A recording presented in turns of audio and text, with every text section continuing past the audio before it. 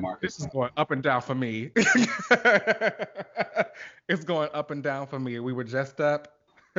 Now we're clicking down. We're clicking down. So I went through a lot of emotions with this book. Sure. So quick synopsis.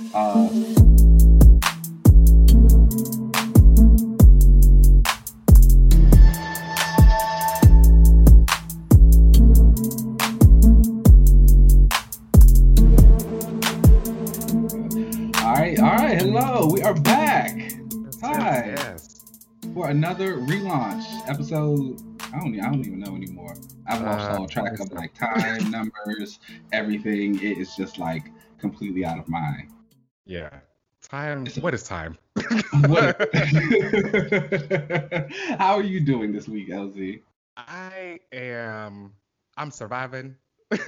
you know, um, I'm I'm doing all right. I've been catching up on a lot of my old comic books.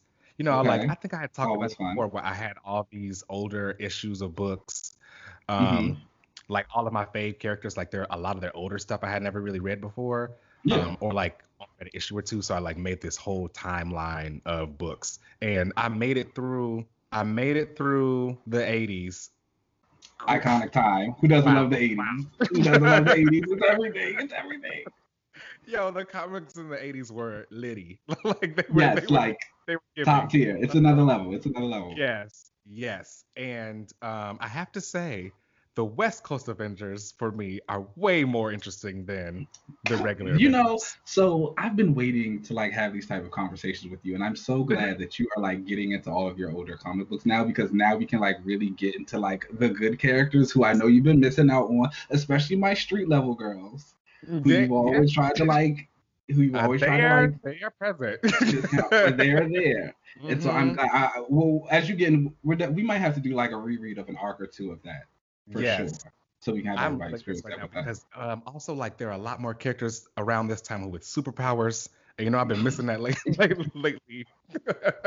So Yeah. that's been great. I'm up to like issue like 64, 65 West Coast Okay. Avengers. And the Wonder Man living lightning relationship is way more interesting than the Wonder Man Beast relationship. They like connect on like this whole I'm like I don't know what I am thing like because Hmm. I'm energy and it's way more interesting than Yeah. the bromance stuff with Beast. Although I do like the kind of turn that his relationship with Beast kind of took recently because Beast is Beast and Wonder Man Okay. is like I don't know if I really agree with you, so that's been interesting. But yeah, I'm I'm thriving, living off this Okay. content, kicking it. Okay. I love it. I'm here for it. Well, since you've been doing all your old comic books, let's go ahead and get into the new ones that came out this week. Now, I know you didn't read this, so I'm not even gonna like ask your opinion on it. But I had to read something new this week, and that was Action Comics. Oh, I didn't read Yeah. I know. that. But no, so I remember I think we talked about this. Like they have the Midnighter back up in it now. Oh yes, yes, yes, So yes. I had to pick it up for that.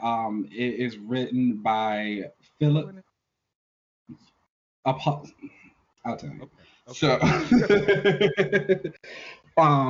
so it's written by Philip Kennedy with art by Phil Hester. So the story was actually really kind of nice. It was John and Superman, like basically out in space, fighting off some aliens. So for those who don't know, I mean, I really didn't know too much about it until I actually read the issue. But John Kent is Superman's son, and he was recently in the future with the Legion of Superheroes. And so Yes. I guess he's now back in the present time, and Oh, so he and Superman are like out kind of like having this hero dad son relationship, fighting off monsters and aliens and stuff in space. And so the monster that they go and fight, apparently John already knows that this is the alien that kills Superman. oh, And okay. so Superman gets hurt in the battle and John's like all worried, he doesn't know what to do. And Superman's basically like, what's wrong? And John's like, you're going to die. Like it's in all of the history books. I already know, I've seen it, blah, blah, blah.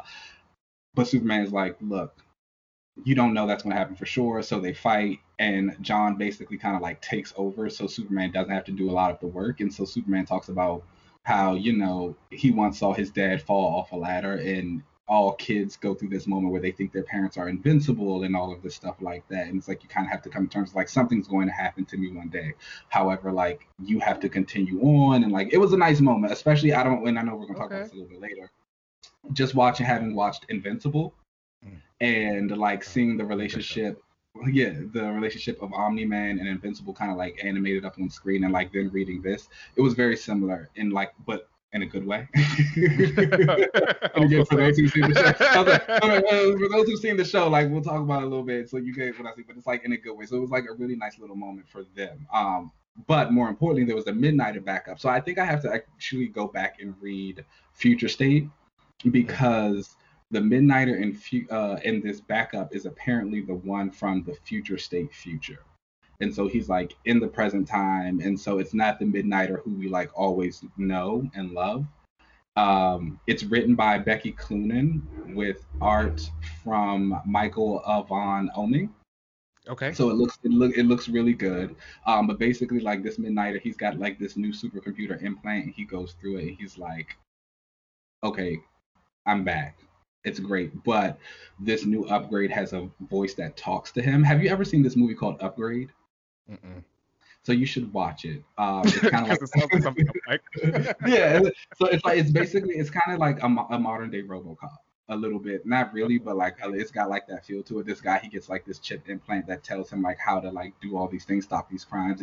It takes over his body and makes him this amazing fighter. This chip kind of reminds me of something like that. But like it's talking to Midnighter, nobody knows he has it. Apollo pops up and he's like, hey, what's going on? Are you okay? And Midnighter's like lying to him, like, I'm fine. And then he just goes to sleep and it ends. So it seems interesting enough. I'll have to pick up another issue or two of Action Comics to see like if it continues. I'm a Midnighter fan. I don't honestly know if I really love Becky Cloonan's voice for Midnighter just yet. It was a little too aggressive, like very much like I'm the bad guy. Was it like that brooding Batman kind of feel? A little bit. Okay. A little bit, just like a pinch of that in there. And it's like, yes, Midnighter kind of goes through these things where he's like, I'm not really like a good guy, like I do bad things, but at the same time, I get it. Like everybody kind of has to get it out of the way when they first write them, so it's like I don't put it too much into it. Like so I said, I'm gonna stick with it, see how it goes. Yeah. So that was I'm glad they put that in that book because I do like Midnighter. I'm more of an Apollo fan. But I like that they are at least putting that in that backup, especially with Action Comics.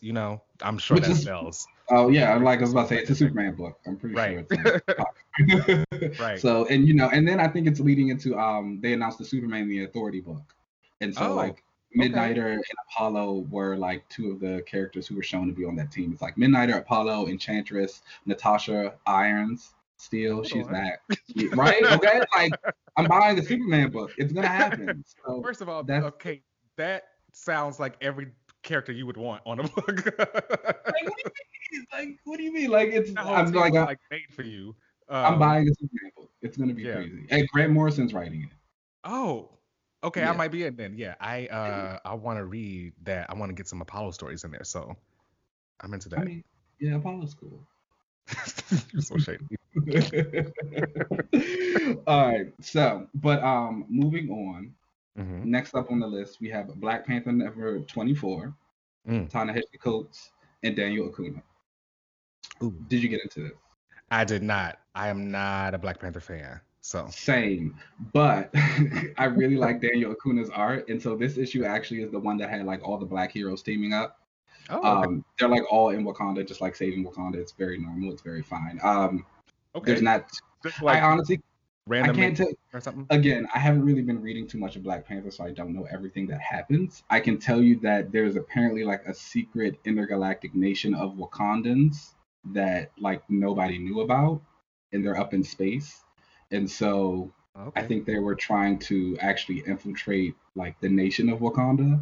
And so Black Panther actually gets Prodigy to kind of like, this was actually like a really good Prodigy moment. Like if anything, like if you're a fan of Prodigy, I would say get this book.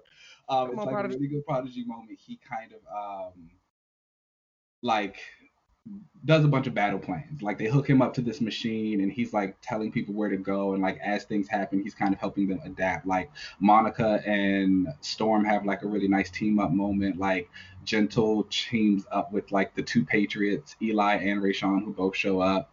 Oh Um, wow, okay. yeah, it's a lot. It's a lot of fun. Like if you like All black right, they heroes put in the everybody up MCU, out the woodwork. All right. Bishop still wasn't in it though. So I like see. Damn. it's just like I don't know. I mean, he's a cop, so I get it a little bit. But Well, yeah, he wasn't there, but everybody else was, and so it's fun for that. Like I said, it's pretty straightforward. It's just like a big fun action issue. If you like a lot of the black heroes and you want to see them pop up, go pick that one out. okay. Yeah, get that. Yeah. And so moving on, next up on the list we have a book I didn't read. We have Cable #9, Jerry Duggan, and Phil Noto. Now you're gonna have to tell me about this. This was a book I wonder why did I read? Because I was like, why am I still reading this book? I don't think I like it. It's because it's Cable, right? You don't like Cable. Yes. I don't think I really like Cable. Mhm. I didn't like older Cable, but when Right. they like de-aged him, he got a little bit more fun, a little bit of a different personality. And because he's felt new, I wanted to give this run like a try. And the initial like Gene appearances and like the Summers family appearances were kind of fun, but looking back, they just emphasized the reasons why I've been like have very different opinions about Jean Grey now, Mm. and kind of where she is like it Yeah. just is her character, um, and that's just not me. So that's kind of where I've been with her. And for this issue, like it opens with there's this like AIM submarine that's getting a little too close to Krakoa, and Mhm. Emma sends Cable, and I think he's dating Esme. I think he's dating Esme Cuckoo, I and he sends I thought he was dating all the cuckoos. no, he's dating Esme. Okay. Yeah, he's only dating. I think he's only dating Esme because um, Kid Omega is dating. Oh, Uh, Sophie. yes, Yes, yes, yes, yes, yes, yes, yes. Okay. yes. So like um they are saving this submarine in the beginning of the issue, and they like use their telepathic powers to basically take down the AIM people or whatever. And um Cable, like Kid Cable, gets this call that he needs to like leave and Esme is like, oh, why don't you stay with me? He's like, no, I gotta leave. And uh, no, I gotta leave. And then has this like quick conversation with Emma, and he's like, yeah, I gotta go off and like do this thing. And Emma's like, he says, can you like tell her for me that I gotta go? And she was like, yeah, I'll take care of your whatever. And Esme's like, oh, where did he leave? And Emma's like, well, I think he just told you that he would rather go deep dive into the ocean than be with you. So Oh, what does that tell you?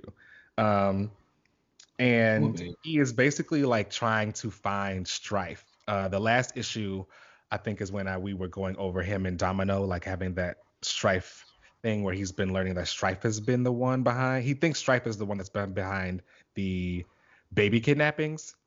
Okay. So like Agent, that like cult of X or whatever they're called, where like they were stealing babies, but then they find out that like one of the people that was involved with that was a Cable clone, and Strife had been the one who was like cloning all these Cables. Mhm. So our Cable is basically looking for Strife, and he reaches out to Wolverine and asks him for help to like find Strife. That he says no. He reaches out to Rachel. Rachel does this like full Earth scan, like psychically looking for Strife, and I was like, I don't know if you that powerful, girl. That don't seem I was about right. to say that sounds like really strong. I mean, she did host the Phoenix. That's supposed to mean something, yes. Yeah, when she has the Phoenix Force, that would make more sense. But when she ain't got it, like, girl, I don't know if she's able to do all of that. Right. But whatever, she couldn't find him. Cable goes to Magic, and because the last time they had any kind of thing where someone was sacrificing mutant babies, it was Inferno. So he's like, Iconic. great story. He goes to Magic, and Magic is like, maybe I can kind of find him. We go in limbo and ask some people some questions. There's this weird thing of Magic saying she's like the Beyonce of limbo. Yeah. So go ahead, finish. Yeah, that felt weird. She could have easily been like, oh, I'm the queen of this shit or something instead of like making it a Beyonce reference, but whatever. Yeah, long story short, he's like on this mission to like find Strife, and he feels like he can only find Strife and take Strife down with his older self. So he reaches out to Hope, and he wants to basically break the resurrection protocols and revive old Cable. And he's like, I need another Cable, and I need to like break the clause of like no clones or whatever. So that part towards the end of the story got kind of interesting for me because of like the whole breaking the resurrection protocols stuff.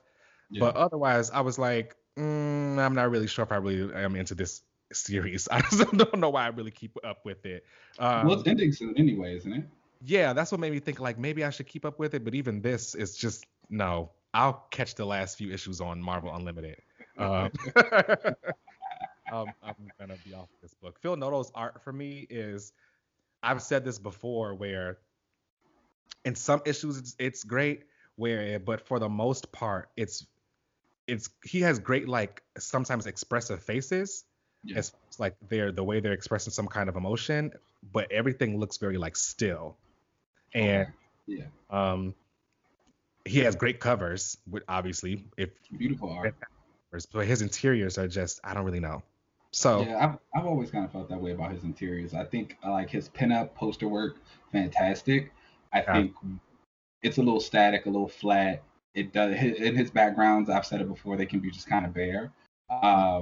So I think when he is doing like a very character-centric issue and it needs to be like up close space shots, things like that, fantastic. But if I want something that's gonna have like a little bit more action, or it's gonna have like a big surrounding or a new world, nah. Yeah. Love him. So I am dropping this. Okay. That's that. Cable's well, goodbye to Cable. Wish him the best though. All right, and let's see. Well, next up on the list we got Taskmaster number 5. Now this. So again, this is from Jed MacKay and Alessandro Vitti, and I've said it before. I love Jed MacKay. Yeah, he's like an up and coming star for me. I don't think between this and like his Black Cat and the Daughters of the Dragon miniseries that he wrote, like this was good. This was good. Very, very good. Very good. I am now a Taskmaster stan. Oh, really? I feel like I've always had a little like soft spot for him because I just always thought he just looked cool. He got a good design. He's got a really cool design, and I've always been very into his abilities. And I loved his whole henchman business. I thought that was so cool. That he is truly in it for the check, and that's it. And he lets you know. I'm here for the check, and send your henchman down to Taskmaster, and he'll train them up and send them on back. I thought that's great. So, but I'd never really like read a lot of stuff with him other than his appearances in other books. Okay. I don't think he's ever had a solo series before. I think he had a mini like back in the day, but I don't think he's ever had like an ongoing series. I wish this was an ongoing. Yeah. It was really good. So, this was the final issue of this mini series, and in it, Maria Hill was dead. Someone killed her, and they basically framed Taskmaster for it. So this had Nick Fury Jr. go find Taskmaster to try and help him figure out who was doing it, and then Black Widow on Taskmaster's trail to kill him. Now, we find out that there's something called the Rubicon trigger, and it had a DNA scan of like specific people, White Fox, Phil Coulson, and Okoye.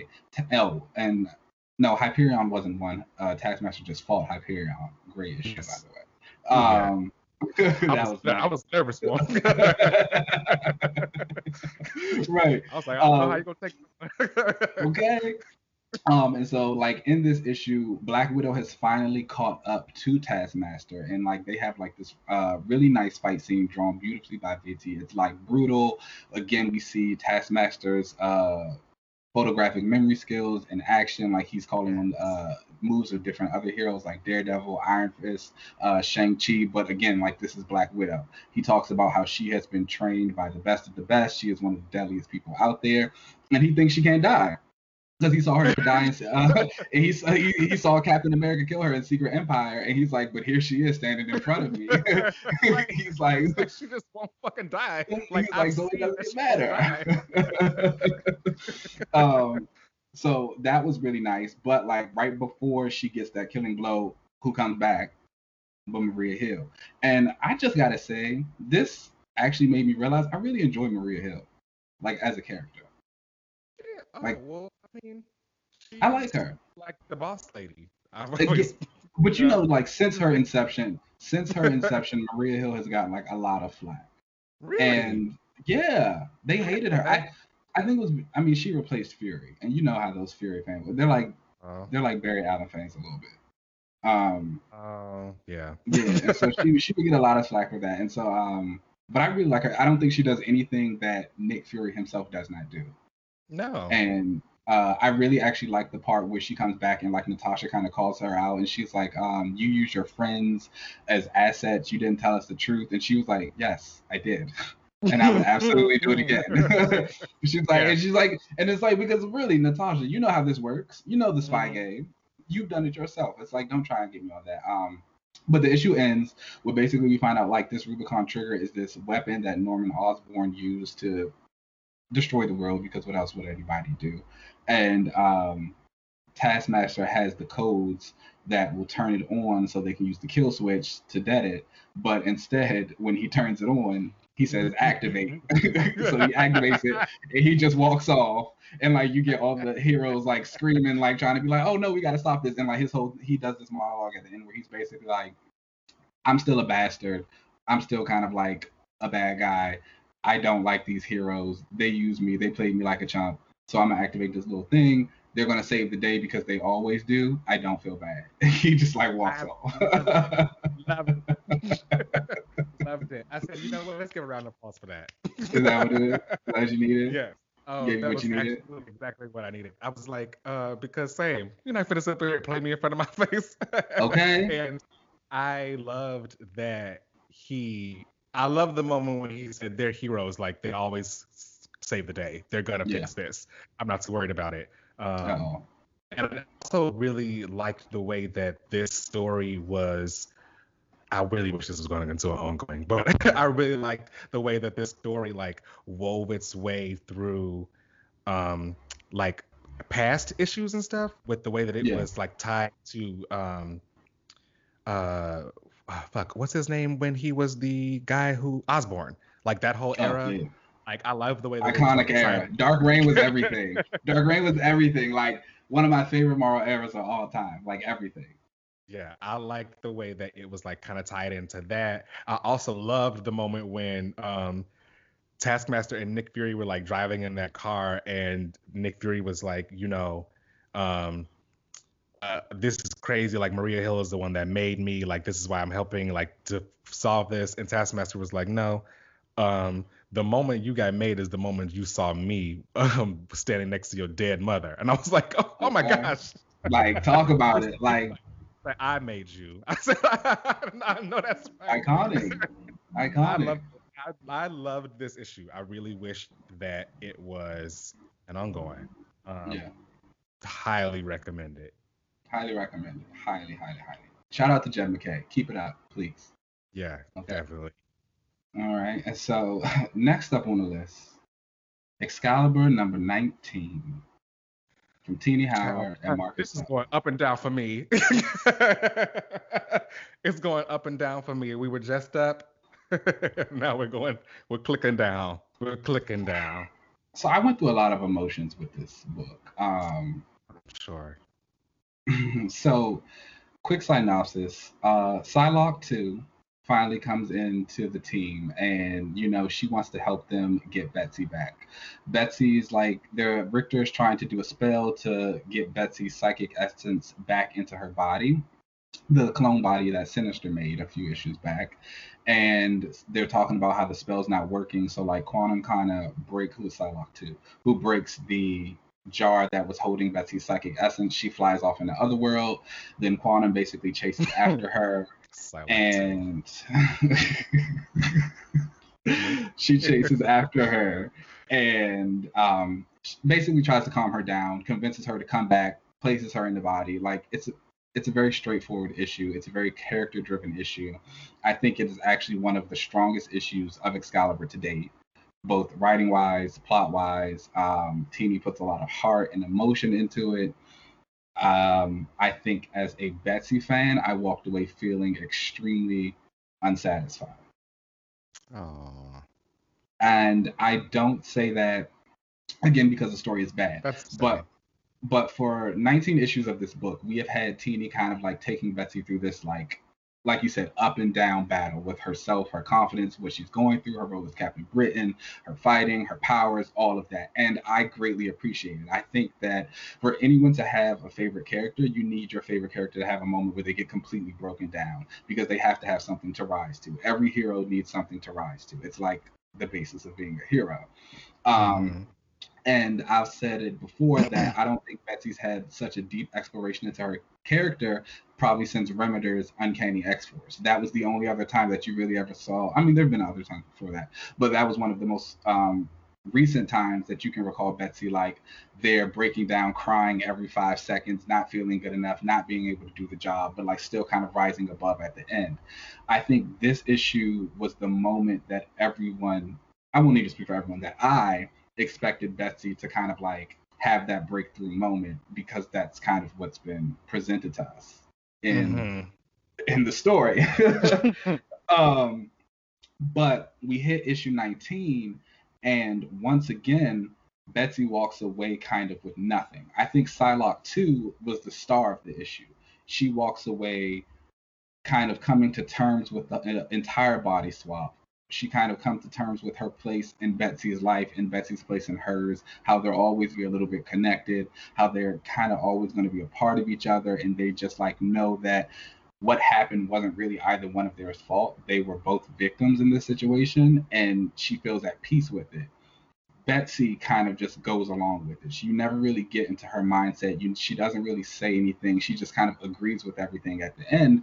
And that's what becomes so unsatisfying because, again, for 19 issues, everyone's kind of been telling her how to feel. Everyone's been saying, oh, well, she seems very upset about this. She's very angry about this. Like she's hiding out from this. And she has herself has not had any agency in the situation. And so here was this moment that feels like it should have been something for both of them. Because again, a big part of that has been Betsy's uncomfortableness seeing Psylocke 2 back and like Psylocke 2 taking her name and like also using the butterfly and kind of being a better hero right now than she's been as Captain Britain. And so I think even if like some of the dialogue had just been given to both of them, it's just like for Betsy, it's like, no, once again, it's just someone telling her like, no, this is how it is, this is how you feel, this is what it should be. And she's just like, okay. And so it's like, when is she finally going to actually start leading some of these conversations instead of reacting to them? And so for that, it was just like, it's been a long journey. It's been one. It's been a very long journey. I don't think I want to be a part of it anymore. But again, I mean, so and I'm trying not to be too critical of it because there is still one issue left of this arc. So we find out that when Betsy's new clone body was attacking the team beforehand, it was actually Malice who was like her choker was in Betsy, or I'm gonna assume Sinister put her there somehow. And so she like took over the body, but when they put her back in it, Malice was cast out, and then she ran to Krakoa. So now the next issue is they're going to be like on Krakoa looking for her. I think this could be the potential place where Tini kind of has Betsy like once again. Wait, how did Malice get into Rogue? She was trying to go into Rogue. When Betsy coughed, when Betsy like coughed up the necklace, she was trying to like go into Rogue. Oh, got it. Um, I thought she was initially just coming out of Rogue. yeah, no. Got it. Got it. Again, like that's something that the art could have showed a little The bit better. art, yeah. Um, Yeah. but but you know, next issue could be the one where Betsy, as a Betsy fan, like what I'm looking forward to in the next issue is that could be the one where Betsy kind of like steps up and it's like, okay, we got Psylocke 2's POV of this. Now here's mine as we like go in and try and find Malice. So let me save the day and be the hero that I'm supposed to be. So like that could absolutely still happen. I don't know if I'm actually believe it will, but Mm, again, I'm gonna stick. I'm. This book has me for 2 more issues.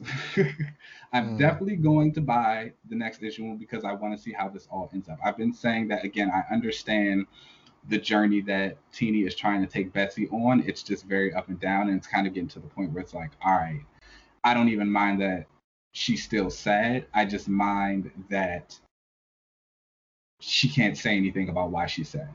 It's just like I'm waiting for this. I'm waiting for these character moments, and they're just not happening. And it's like the way the story is kind of told, you kind of have to pull teeth to like get to mm. the conclusion that you want to, and you have to like fill in the blanks. And it's like just it's an extremely frustrating read. Again, Excalibur is my favorite book. Okay, it's an extremely frustrating read. Your favorite one? My favorite one. My favorite one. It has my favorite character. Like I ever. see. Like, you know, Yes. it's like here, like it's there. What am I gonna do? Um, but I want to see how it ends, and then it definitely has me for the Hellfire Gala issue. Hmm. And after that, we will see. Yeah, I won't be long because I don't want to drag on the book for myself. But I got into this book, this series anyway, because I do like Betsy. And like I was always a fan of her during like that Outback era. Betsy is probably my favorite of hers. Um, back when before she became like the sexy ninja girl. And I thought that as we got more into Excalibur, we were going to explore more of her. Mhm. And now that she's come away from the whole like sexy ninja girl motif and she was back in her original body, but I don't know. I realized that like I don't care about Excalibur. So Yeah, like I don't think I anyone don't does at this care point. about Otherworld or any of that shit. I don't care about any of that. I don't care about the mutant magic. It didn't turn out to be like kind of what I thought it was going to be.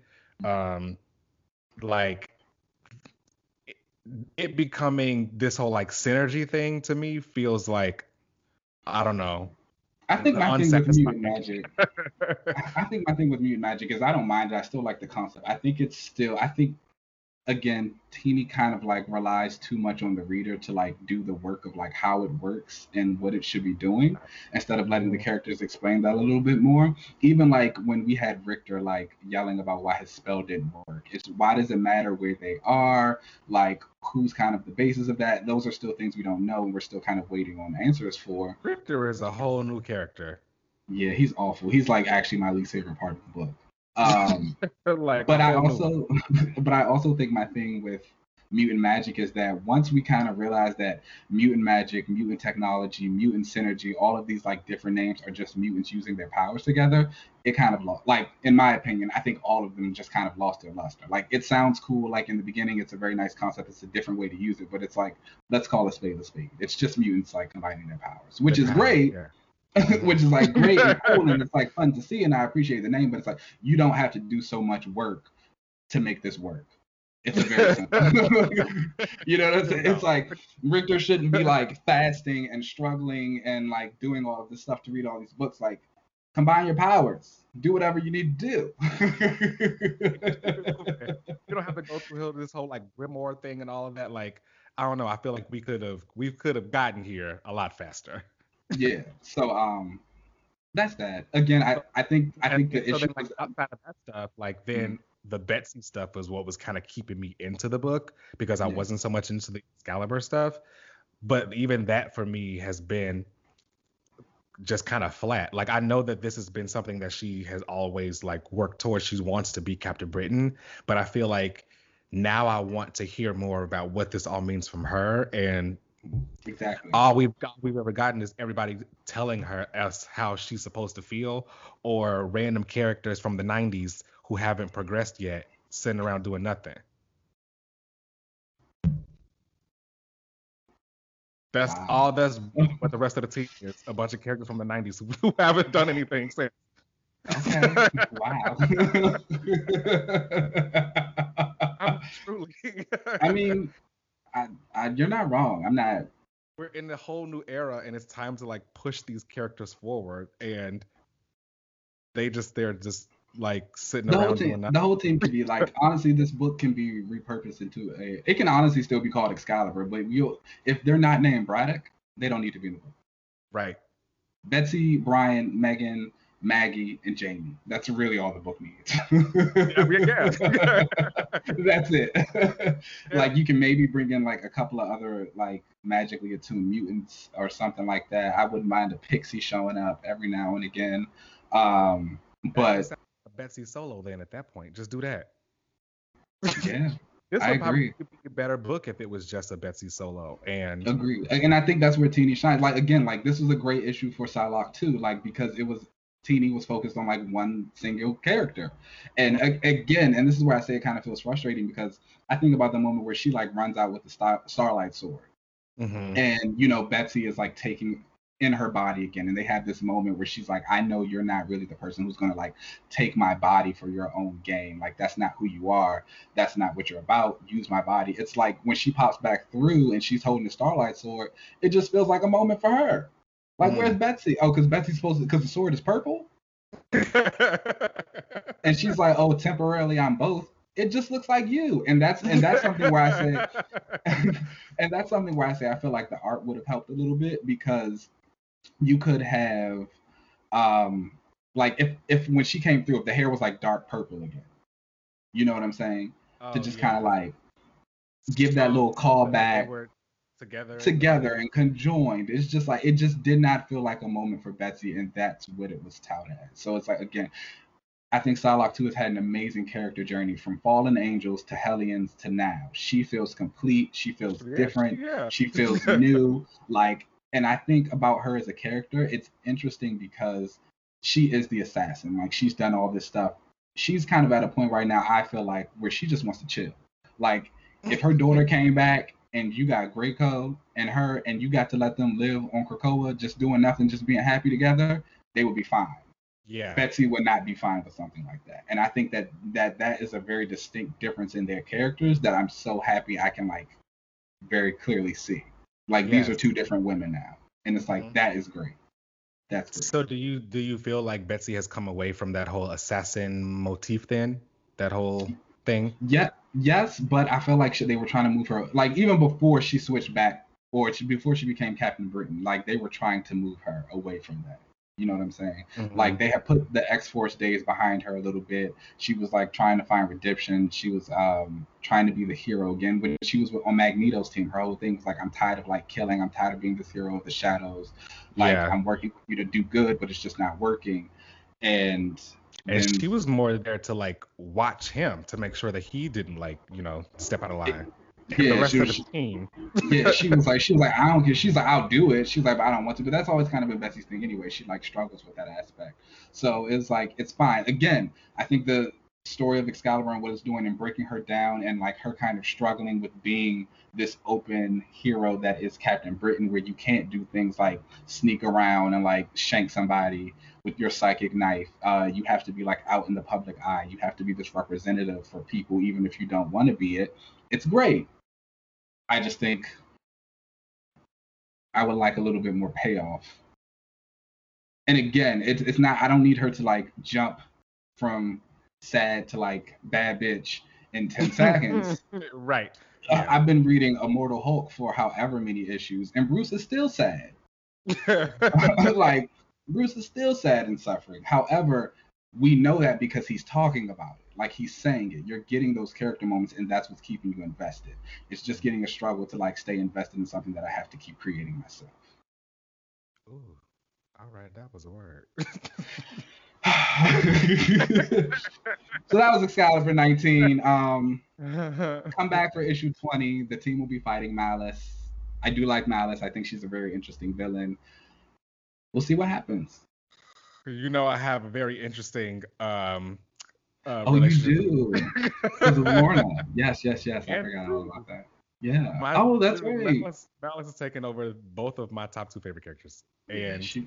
both times, all it did was just show how bad ass my faves are. That's all it is. I mean, Malice, it's Malice, and Proteus were like always good to like just remind you that these characters are yeah. powerful. Because they're gonna take over your powers and use them better than you, and just gonna be like, oh, it's like I'll never forget during the Necrosha arc when Proteus took over Husk, and he was like, I don't like this power. It's ugly. It's random. But like it's effective, and he makes her go to some form where she starts like shooting off fire blasts. It's like, oh, okay, yeah, she's Yeah. cool. She's not, but she's cool. She's not. All right, and so to round us off with the comics of the week this week, I guess, is Guardians of the Galaxy number 12, Yes. Al Back up Ewing again. and Juan Cabal. I'm at a point where I don't know what else I'm supposed to say. This is like Immortal Hulk territory for me. Like it's good. It's I don't know what getting you. there. Yeah. I don't know what you want me to say. Like pick it up. I Like, am a little yeah. like I'm a little upset because Wonka Ball is like leaving the book for the next few issues. So No, okay, so the book is fantastic. I'm just gonna go to the ending of it, where basically a bunch of scrolls come up to the Guardians and they're like, "We have to change the way you guys work. It's not effective anymore." And so they thought they were gonna shut them down. it was Kalart, Super Scroll. He's Oh like what? the Oh leader yeah. of the. I don't really, you know, the scrolls. I'm not But you into know, that. it's all. But it's like he like rep like is the skull rep, but like what's his name? Your boy's husband is the leader of the Kree Scroll Empire now. Yeah. You don't care about him. So, so he pops down. He's like, the Guardians gotta like do a little bit better. And so they think Nova's like, you can't shut us down. He's like, what is that going to do for anybody? Like, no. And so the ending of the book kind of shows like a big splash page of the new team. The Guardians are like working in the Galactic Council of some sort, it seems like. And I'm loving it. the roster has expanded a little bit. So we see like Adam Warlock in there. And so for the next few issues, we see that it's going to be even bigger. We see that folks like Wiccan and Hulkling are going to be on the team, but we have a new artist for that arc. So I don't know if Juan Cabal is just taking a break, but he needs to come back because the fact that Wiccan wasn't in that splash page with all the other new team members drawn by Juan Cabal, I'm like very upset. And if I don't get a Juan Cabal Wiccan, I'm going to like. That splash page is what actually made me realize, I usually am in that super powered space, like not quite cosmic, but definitely not like a shoe level. But I was like, should I get more into the cosmic books? I've read a lot of them, but I feel like I haven't read a lot of like the long standing runs for people. Ones. Like you should. That splash page made me think, should I get into Nova? I feel like Nova. I feel like Nova's a character you would like. Yeah, yeah. But I don't know if I've ever really. I don't know if I would like Nova as much as I may like the core or someone in the core. I don't know how big of a. I don't know if they've ever taken Nova to the Green Lantern route where there was like this expansive core and like you can pick your favorite one kind of thing, or if they always just focused on Richard Rider. But I think I want to get into like Nova and more of the cosmic characters. You should. Tell me how it works. Also made me realize just how powerful Moondragon is. I feel like I undersell her like telepathy. Like that was the dragon of the moon, baby. Yeah, she came out. She came out like beautiful. Again, like the art. This is a showcase on like how good Juan Cabal's art is because the way he like made all of those pages look from like when she was transforming to when she like trapped them in the psychic prison to when like Novar, Star-Lord, and Moondragon like combined their powers together to make like the black hole bullet. Like yes. When this is a movie, the way the bullet like was combined and shot over, I like the way that he mapped out those pages was really dope. The way that Moondragon used her telepathy to trap that Olympian in Groot's head, and the way that it like like transformed into I Am Groot was so cool. It was sick. Beautiful. Yeah. This was my comic book of the week, hands down. Yeah. Like, yeah. You gotta go. People gotta go pick it up. I don't know what to say. I don't know what you want me to say. Yeah, Yeah. I don't know what else to say really about this. It was really great. They fought all of the Olympians. They obviously won at the end. Um, no major casualties. The best part was for me was the expansion of them at the end. You know, I love a rotating roster. Yeah. Yeah. It's I always good. love a rotating roster. So I'm excited to see like where the whole like team goes. It looks like they are gonna have two quasars because it Yeah, looks like I think both are there, the girl and the yeah. guy. I don't really know too much about the quasar, so it's like I don't know what to tell you, but So they're there. they have the like bands that basically give them like Green Lantern like powers. Uh, Almost like exactly kind of like Green Lantern powers. um I don't we'll know see. the girl was in the Captain Marvel book, I I think. remember the girl from Secret Empire, Empire. Yeah. and she like was in a coma or something, and Carol was like crying to her. But again, I didn't know Yeah. it was. I'm not into Time. Yeah. It was a different time. it. But definitely pick this book up, y'all. It's really great. Absolutely, What else to say? But and that was go it. get it. And that was it. But those were the books of the weeks. Let's go ahead. Let's take a little break. We'll come back. Let's do it.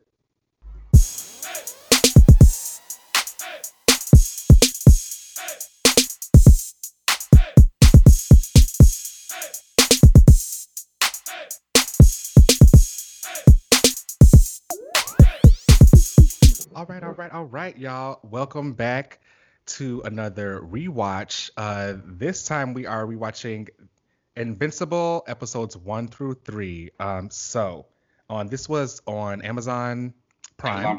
Yes. Amazon Prime, and let's just get right on into it. I loved it. I really loved it. You know, this was based off of the Invincible comic by Hmm. Robert Kirkman, who is also behind The Walking Dead. Hmm.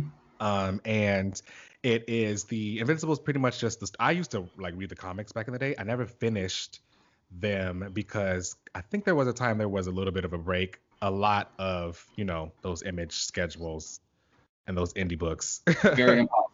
Like Yeah, you'll get one maybe like you get maybe like one or two a year. right, right. On a good day. And Invincible was going for a while, but I feel like there was a little bit of a break at some point, like a little hiatus. But I was a big fan of the book. It's about Mark Grayson, who is the son of Omni Man, which think of like a Superman type character. He doesn't have laser vision or anything like that, but he's like super strong, can fly really fast, all that kind of stuff. And he's this big known superhero on Earth. It is the story of his son, Mark Grayson, and how his powers are starting to like develop, and he's like super excited. He's always wanted to be a superhero like his dad. It's never been a secret to him that his dad was a superhero. He kind of told him about it like pretty early on because he knew that at some point his son was gonna have powers. Okay. Um, Go ahead, let him and know. this cartoon or this animated series, I should say, is pretty much just like a complete adaptation of that, and I completely was blown away by it. I loved all of the voice acting. Um, Mark Grayson is being voiced by Stephen Young, who is Mm, the I forget who he played in The Walking Walking Dead. Dead. He plays Yeah. Glenn. I think Oh that's his yeah, name. Glenn. Yeah, yeah. And I think I think he's nominated for an Oscar in I think Minari, was that the name of the movie? yeah, Yeah. I think that was the name of the movie. Yeah, or Makari or something like that. I don't know. Either way, talented guy. Really Very. enjoyed him as the voice actor here, and yeah. So we get the first 3 episodes. This first episode opens with the Guardians of the Globe, who are pretty much like it seems like every like comic book universe has Has some their own knockoff Justice of League. Justice League. Yeah, Yeah. yeah. I mean, because it's like, I mean, it's the I Justice mean, League. Like yeah. they are the pinnacle of superheroes. I mean, it's interesting now. I think we talked about this a little bit last week too. It's like, do people still consider the Justice League like the pinnacle of superhero teams, or has the Avengers kind of overtaken that spot? That's a good question again to kind of bring up, because I feel like while we was in the context of this show, I feel like it kind of emphasized that the Justice League became more of like the prototypes of what a superhero team should look like, whereas like the Avengers kind of pushed forward that you could just kind of like make a team of superheroes work together, Yeah. like a bunch of coworkers. Whereas the Justice League is like prototypes of, what the team, what like superhero teams should like kind of look like. Yeah. So yeah, you learn in this, you see in this first the first episode that the Guardians of the Globe are in. They're fighting these like two twin characters, who are like super strong, these big blue alien kind of looking guys. And the Guardians of the Globe come in and they use all their really cool powers to evacuate all of the people first, because that's what the heroes do. And then afterwards, Warrior Woman, who is pretty much Wonder Woman, she starts to attack the two twins. They take them out and have the big pose of them being the Guardians of the Globe. So right off the bat, I'm like, oh wow, okay. Yeah, like, and that was like the first like 10 minutes of it too. Yeah, it was very great way to like reel me in and like get me on that action tip, because it was like they did what needed to be done there. I was like, this is fine. And I like how they also kind of made it a big thing to be like, let's clear the civilians out first.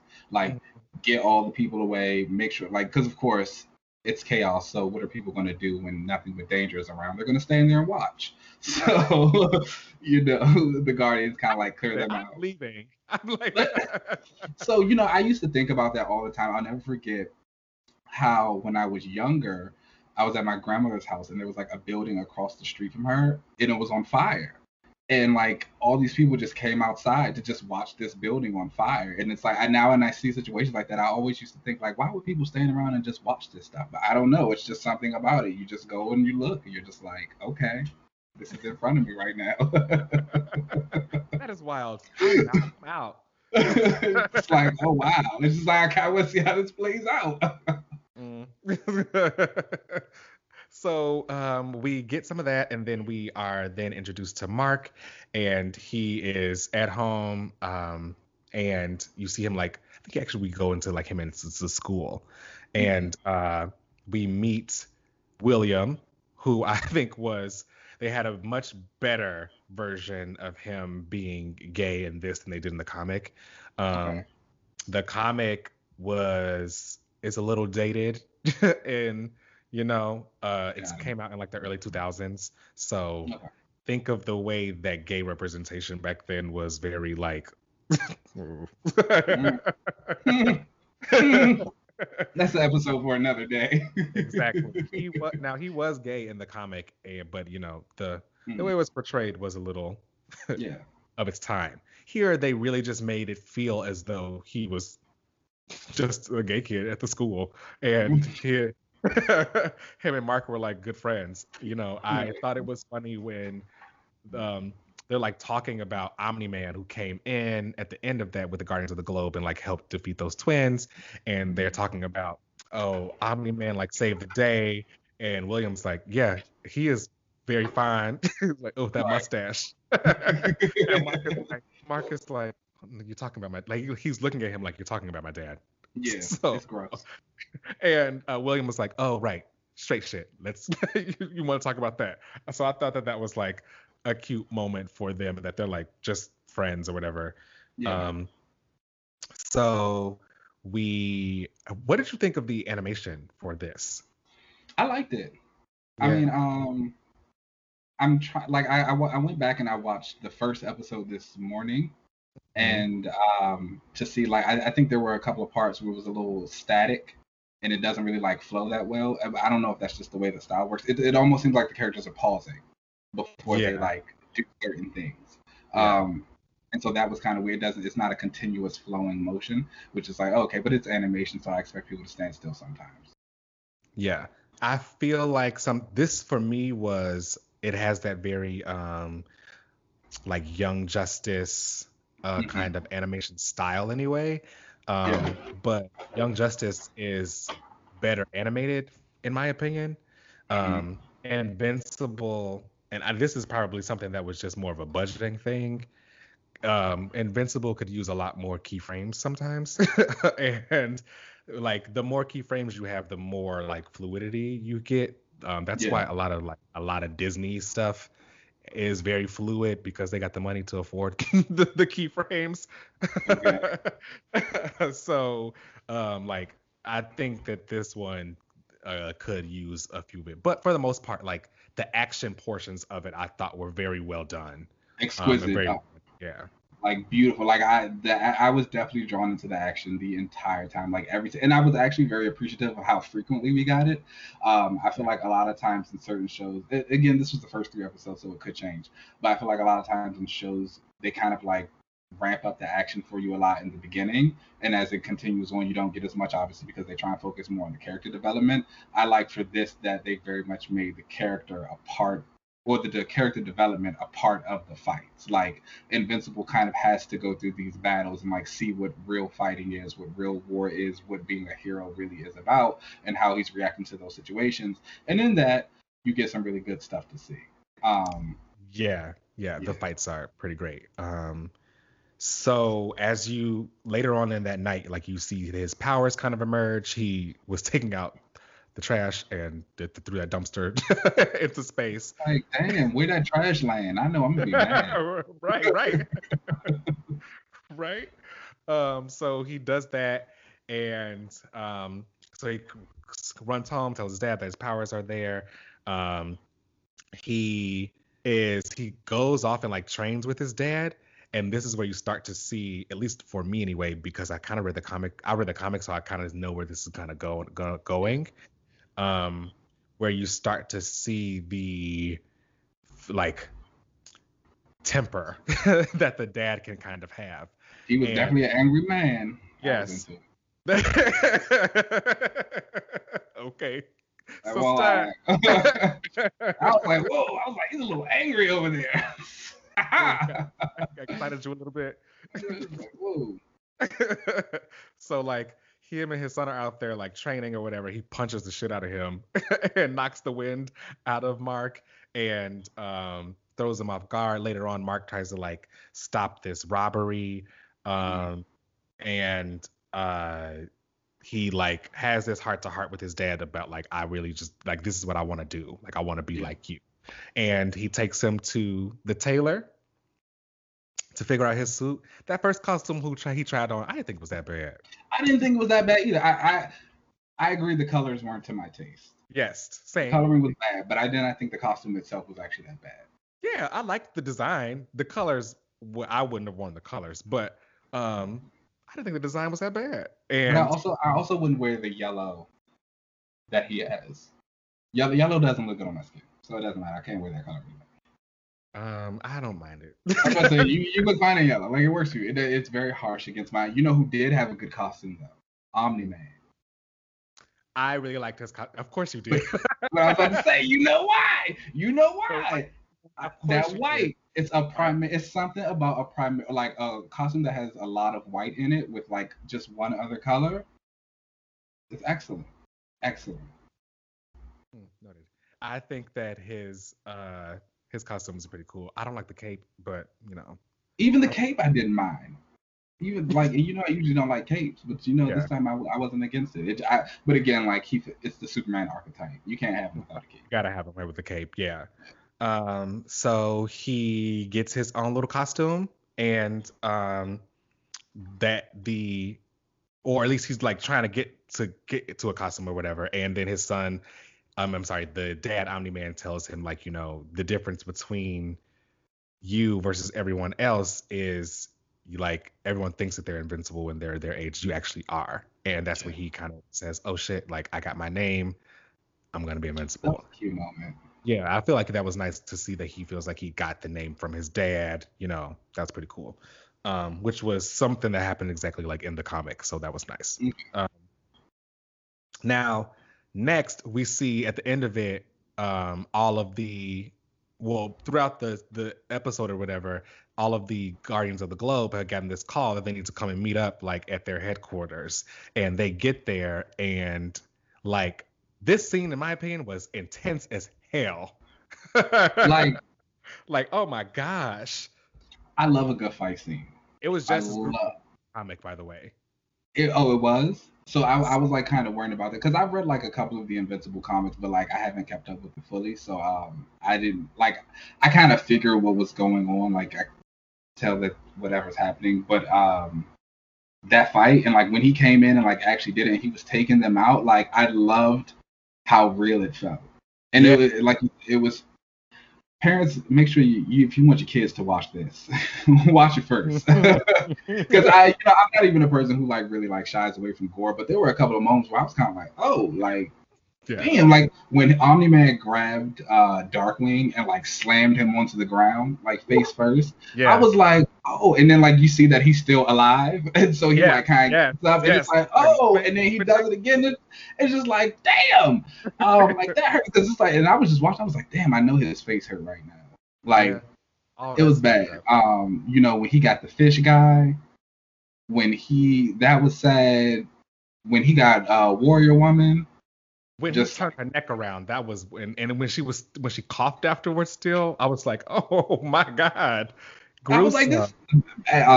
But I also appreciated kind of like how real it was.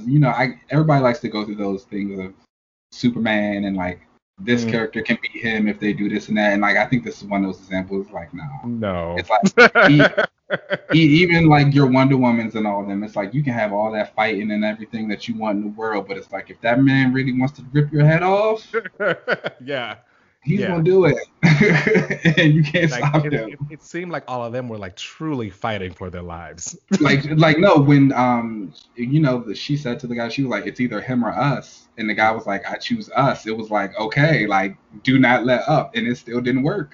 It's funny you said that you like Omni-Man's costume because I really like Impossible Man's costume. Yes, which is the capeless, darker version of his of Omni-Man's costume. Exactly. I really like it. And if they do what they did in the comics, I'm not gonna spoil it, but if they do what they did in the comics, like later on, be on the lookout for that. It's gonna be really good. All right. Yeah, I think that's gonna be great. I liked the first episode. It was a great like introduction to like the Invincible universe, I guess you kind of call it or whatever. And just kind of following up with like Mark Grayson. I think that it is great to see this like it's an Asian lead and his mom is an Asian woman. I also find like I like her way more than like a Lois. Oh yeah. You know what I mean? Because where Lois kind of is great because she's like this badass like reporter or whatever, and she's like the one who owns her own like person. Not everyone is going to be that like crazy reporter kind of thing, and I like that. Although she is like a regular human, she is very like aware of her relationships, everything, surroundings with everything. Yeah, I love it. She's like, oh, I know that my husband is gonna be back. Like, if I was to ever be with Superman, I feel like, would you ever really worry about him like being killed, or would you just be more upset that he was late? Exactly. It's like I could, but then at the same time, you had like she kind of got to a point where she was just like, oh, he's gonna be late for dinner. Like, okay, I'll put it in the fridge. Like, it's fine. It's just like, this is who he is. This is what he does. Like, he's going to come back. But then, I think because a big part of it was when he went to go fight the Guardians, like you said, they kind of had that all or nothing mentality in there. And so they were trying to beat his ass. And so even though he survived, when they bring the family in to come see him, like she's like, okay, he is hurt. She's like, but I know how to patch him up. And like, that she kind of makes that stand against him. She's like, I've been doing this for 20 years, like all these machines, whatever. It's like, we're going to get him better. And it was like, yes, these unknown assailants, that can be scary. But when I know it's something that he's done before 100 times, he can just go on and do it. Mm-hmm. Yeah, I do like that a lot. So that leads us right on into like the next episode. And so we end with all of the Guardians of the Globe being killed. and Omni-Man pretty much just passes out like there.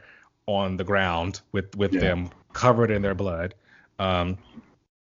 So we open with this next episode with the I forget what they're called. Oh, the Global Defense Agency. So like they are like, I don't know what to call them, like the UN basically. Like I don't know what's the equivalent of them, but they have been working with the Guardians of the Globe basically to like around with telling them about the threats around the world, and they are there inspecting like what all went down there, and they are all like blown away because like it's the Guardians of the Globe or like the Justice League. You see these people save the world from like big crazy stuff all the time. And like who could have possibly killed them? Even the characters in those who don't have powers, whatever. They've also been there front lines with those people saving the world. Yeah. Even those characters, you would think like, how could they possibly have died right now? So they're all freaking out, throwing up at the sights of like people's guts and stuff everywhere. The throwing that was a nice touch. It felt very real. It was like, oh my god, like this is some crazy stuff right now. Right, and then they like try to secure like the bodies and all of that kind of stuff. So that was a lot. But I did appreciate the realness of it because again, that was literally just like it was in the comic. They did not stir away from the graphicness. If you have ever seen, The Walking Dead, it's just as graphic. So Robert Kirkman is not afraid to be very like real with the way that the body would actually react to these kind of things, especially like people with superpowers. Superman should easily be able to punch a hole through a person. Like down bad. Which we see him do. So then there's like this demon who like shows up, who is basically Etrigan, right? Okay. Love it, but I loved it. Like, but he looked good though. Like his little trench coat, the whole design, the red, he looked good. I was like, I'm into it. Yeah. He's basically Etrigan, and he's been telling them that he's gonna come in and figure out the case, basically. And like his deal is something with like he's good soul to soul or whatever. So he needs to help people who have died or whatever to get his soul back. I don't know if that's just like Etrigan. Is it? So Etrigan's soul is like bonded with Jason Blood. It's a whole thing. They're in Justice League Dark. So I'm pretty sure we'll get an Etrigan at some point in time. Ooh, that might be a character panel. Ooh, that'd be interesting. I haven't read anything, so that'd be cool. I'm not gonna lie. I'm gonna put him on the list. All right, yes. So then all of a sudden there is a Flaxen invasion, and this is when things for me took off. Okay. Okay, because was it Eve? Was it Eve? Baby. It's always a redhead. It's always a redhead. It is, it's something about a force field that just does it for me. I actually agree with that. The force fields are nice. They're because they're so versatile. You can do a lot with them. Hey. Nothing wrong with being versed. So the team comes in, and this is like basically like the Teen Titans, and it is Adam Eve, Rexplode, Robot, and Duplicate, and their names are all like, I love them. Like they're very comic booky too, which I also gotta love. It's appreciate a lot. I love a good comic booky name. Right? Captain America and stuff like that. Like those are all comic book names. Yeah, I love that shit. So they are all in, and they're like using all their powers and stuff to take down the Flaxens. Really cool animation that you see from Eve throwing up force fields and pushing people back and doing all that kind of stuff. They actually changed her powers on the show versus in the comic. Yeah. In the comic, she has like matter manipulation power. She's like Cersei from the Eternals. So like she could change something into anything else. So yeah, kind of do anything. It was kind of overpowered. On the show, I liked what they've kind of done there and just made it more like force fieldies kind of stuff, which was really cool. So the Flaxens all of a sudden like start to die and Yeah. because Disintegrating or like like getting real pasty and old. yeah, so like we learned Robot is the one that kind of like finds out that they were dying because like their time didn't adjust to like our time stream or something because of the portal thing that they came over. So they all ended up dying. They all the kids end up meeting up afterwards. Eve ends up actually learning. I'm sorry, reverse that. Incredible learns that Eve is at his school, and it's this girl named Samantha Eve Wilkins, who like he could never put two and two together, and they meet up after school, and she's like, "Oh, you were that guy in the yellow that was helping us out," and he was like, "Oh yeah, you're like Adam Eve," and she was like, "I never put it together that like we went to school together," and she's And like, she "Yeah, said, when you're not looking for a superhero, you're not gonna see it," and I was like, "Oh, that makes sense." I see, like that's a word. It's a word. Yeah. So um they like are chopping it up or whatever. You can tell that there's starting to be something there from Mark where he starts to really have eyes for Eve.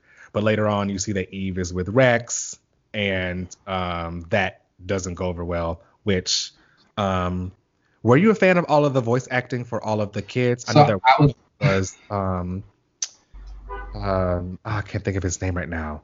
Uh, I was actually just about to say I did not enjoy the voice acting for Rex Blood. oh, okay. Uh, He was. I feel like I've heard a lot of. I couldn't tell who that was, and I didn't like look it up. Who was he? it's very familiar, and I can't think of his name right now. But I know as soon as I get it, I'm gonna be Mhm. like, oh yeah, I should have known that name from the beginning. But I just do not enjoy it. It's very grating, and also he sounds so much older. Like I know they're supposed to be teenagers, but like he does not sound like a teenager. Mhm. And I didn't enjoy the delivery. I don't enjoy the tone. I feel like even Steven and some of the other people, they've kind of like changed the inflection of their voices a little bit to make them Mhm. sound younger. This one just was not, and it was no. He He was the big sounds one. he very well could be the same person, but he sounds like that one character on Big Mouth. I don't know if you ever watched that animated series before. Mm-mm. The character that like was humping his pillow, the little boy that was doing that. Yes, Isn't it the same? yes, They yes. sound the same. I'm pretty sure it's the same guy. Yes. Oh my gosh, yes, because that's what I kept saying. I was like, I know this voice from somewhere else too, and I could not place where it was. I think that's him. Yes, and it's weird. If it's definitely him for sure, which I think it is. I enjoy him there. I do not enjoy him on this one. Yeah. The arrogance in his voice, which has to come through with Rex, still sounds kind of kiddish, I guess, where it works for Big Mouth, but probably not so much where he's about to be a teenager. I thought it was fine. I didn't really think it was that bad. Um, so after he meets the team, I cannot think of the guy who played Sylar in Heroes. Oh, I wasn't a Heroes fan. Well, yeah, it went off the rails.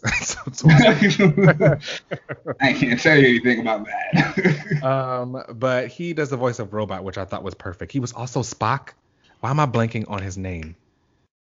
Um, in the he was Spock Which, in the Star Trek movies.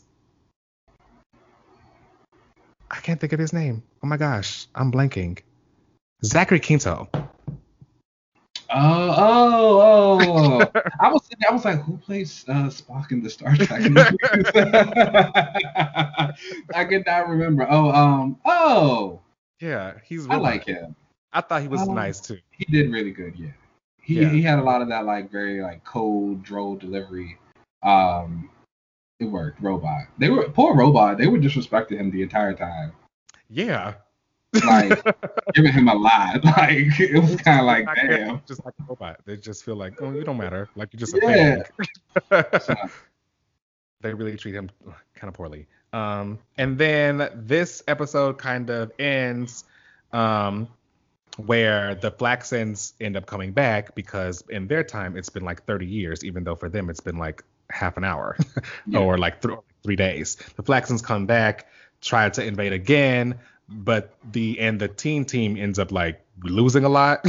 And of course, Omni-Man ends up coming through and saving the day and helping them out. And then he goes through their portal back through the time where they were, because they're like trying to escape, and that's where you see Omni-Man just like truly wreak havoc and Icon.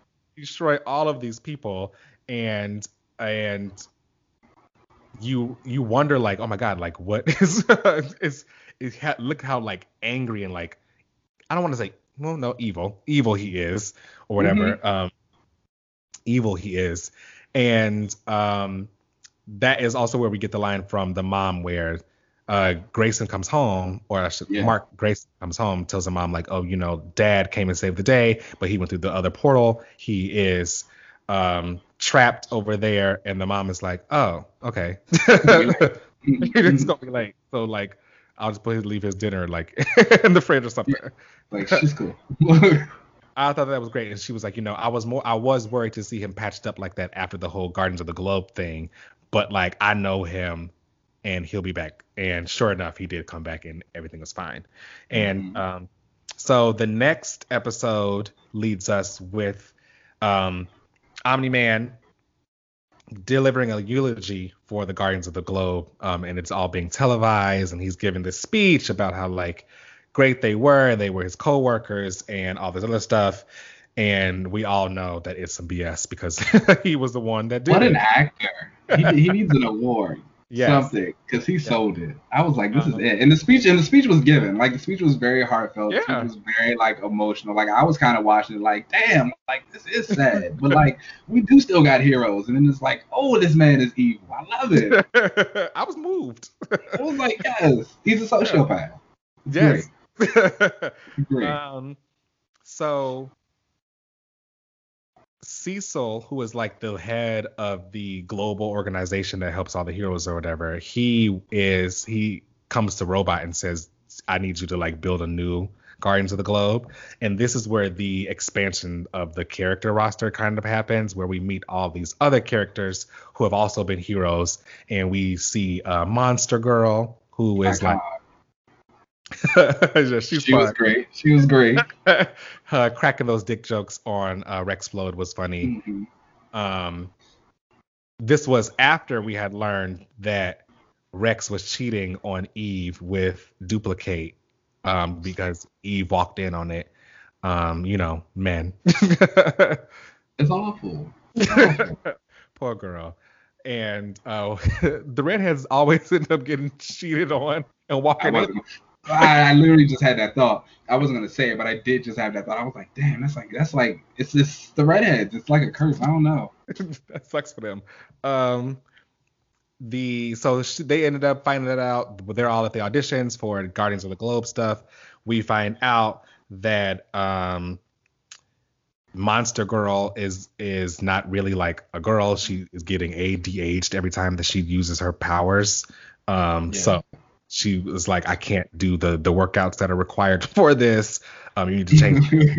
The team isn't getting along. Like they aren't just like instantly clicking, which was it was cool to see. I always Yeah. talk about relationships and stuff between people. It doesn't always have to be in comics. Like everyone just instantly clicks and is Yeah.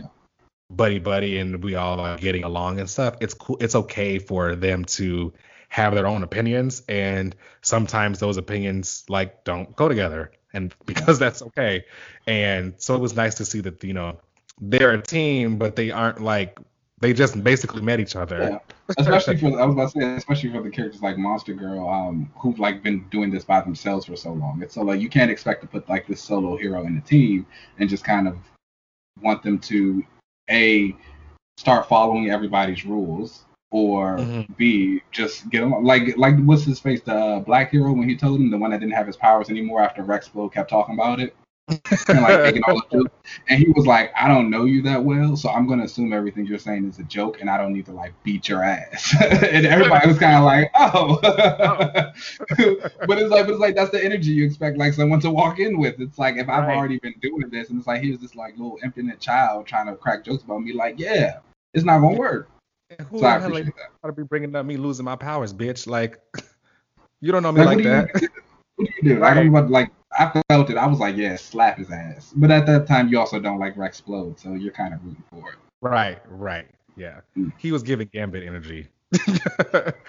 Okay. um, And so later on, Eve quits because she's like, I don't want to work with Rex because of everything that goes on there. Later on, Eve and Invincible are called out on a mission against Dr. Seismic, which, I mean, low key, he spilled. He didn't say anything that was wrong. Like, Doc Seismic goes to Mount Rushmore and is like, he's made these seismic gloves and they can like cause earthquakes and like shatter rocks and stuff like that. And he goes to Mount Rushmore and it's like, why do you guys make this monument to them? These are racist slave owners. And I was like, yeah, I was like, he hasn't said anything wrong yet, so let him keep going. And I love the way like his little seismic gauntlets worked. I love the way that they showed him and like him just destroying stuff. That was really well done. Yeah, the action in this is really well done, and the way that the powers interact with like things in the universe is really, really cool and well done. So he like tries to shatter the Mount Rushmore. And of course, the heroes try to come in and stop him, and they have this like really cool fight. By the end of it, really cool fight, by the way. Shout out to Eve. She was giving, and they have this really cool fight with him, and they end up like rescuing this family and stopping him. And by the end of it, Invincible like leaves, and Eve is like, okay, well, thanks, like no problem for helping you out here. Sure.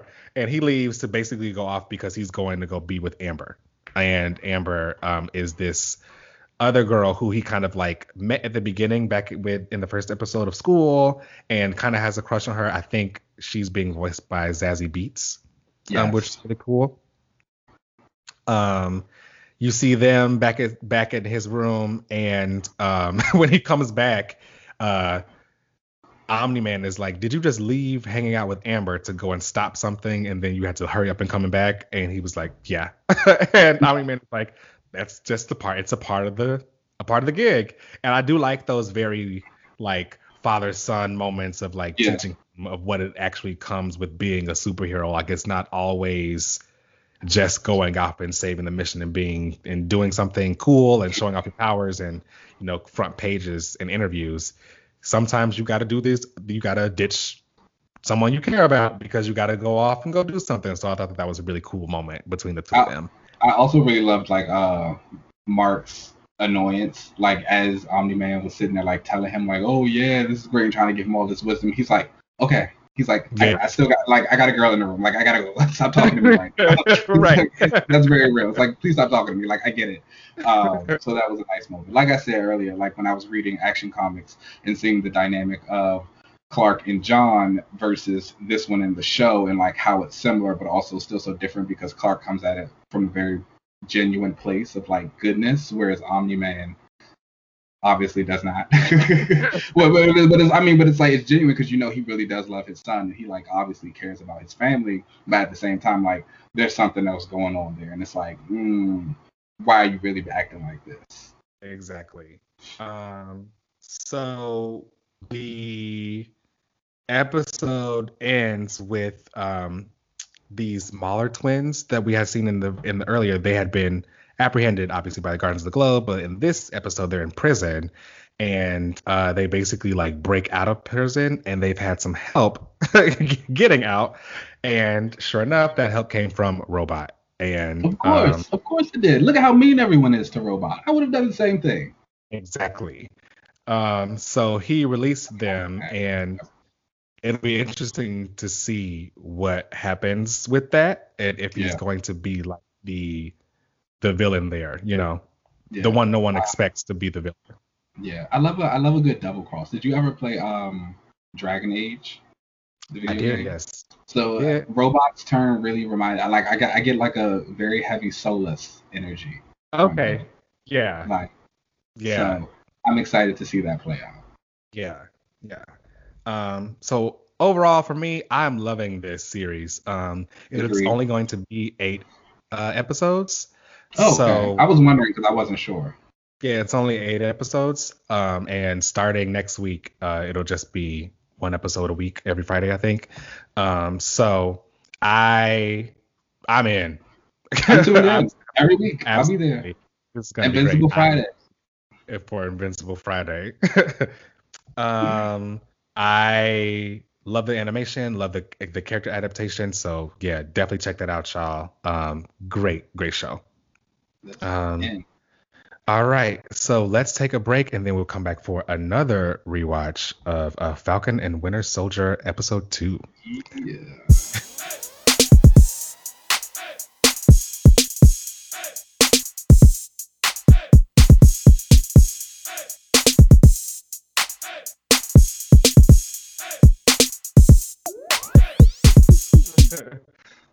All right, we are back from our little break, and we're here for another double feature of the relaunch. And this time we have episode 2 of The Falcon and Winter Soldier. Now, I love this show. I don't really know what else to say about it. Other than I love it. And so, in like the broad sense, of course, you know, there's a lot to say about it, but just like I really enjoy it. I know some people have kind of been saying they're not as invested in it for whatever reason, but I'm all in. Why aren't you invested in it? Well, you know, I noticed that, particularly with honestly this show, that for the most part, when it comes to the MCU, I've just been enjoying it because it has been quality comic book stuff. But like none of my faves have really appeared outside of like Carol.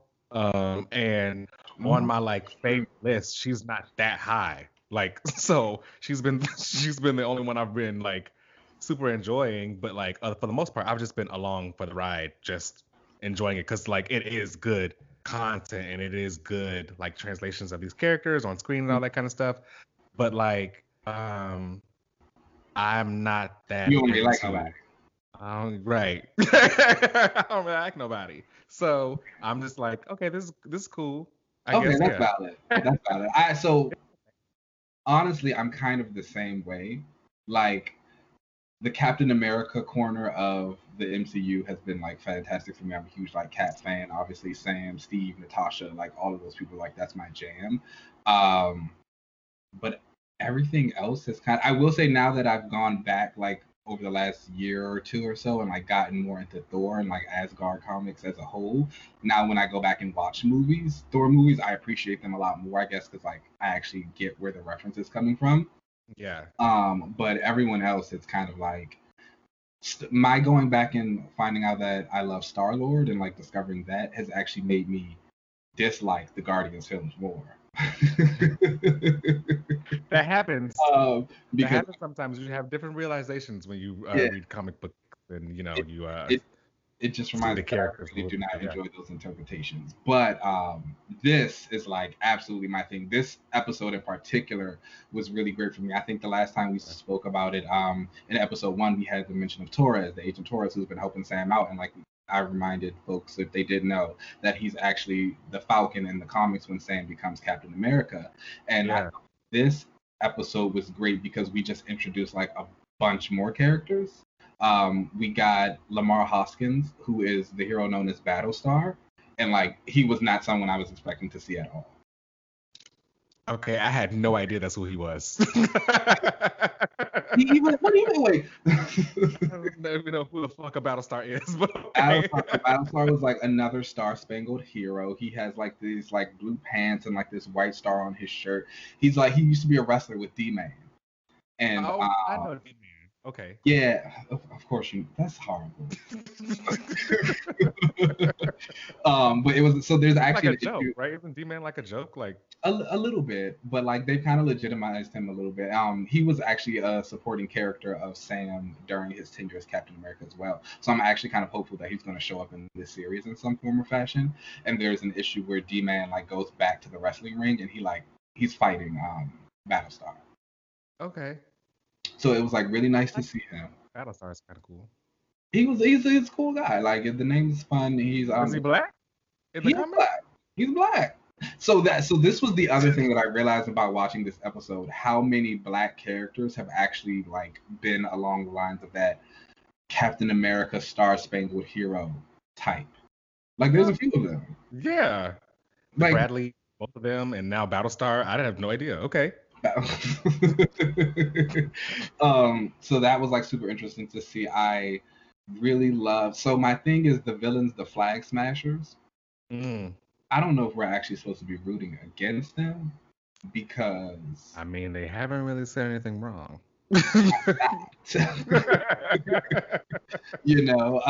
So I'm that's really interesting. I thought this episode was like kind of interesting though because it showed that Sam and Bucky don't necessarily disagree with everything. But so like I'm kind of hoping that we'll find a way to get to help them in some way, form or fashion. That would be really interesting. I think it'll be a big part of Sam and his like arc into Captain America. Again, Wyatt Russell as U.S. Agent Captain America right now, fantastic. I hate him. Like, Yeah. hate him. Like, I saw some interviews with him where he talked about that one of his earlier roles that he had auditioned for was for actual Captain America. That wow. that Chris Evans ended up getting. He also auditioned for that. So it's interesting that like he kind of had that like full circle moment now where he ends up being U.S. agent, and he talked about that. They asked him how he feels about portraying U.S. agent, and he said, if I get people to hate me, I did my job right.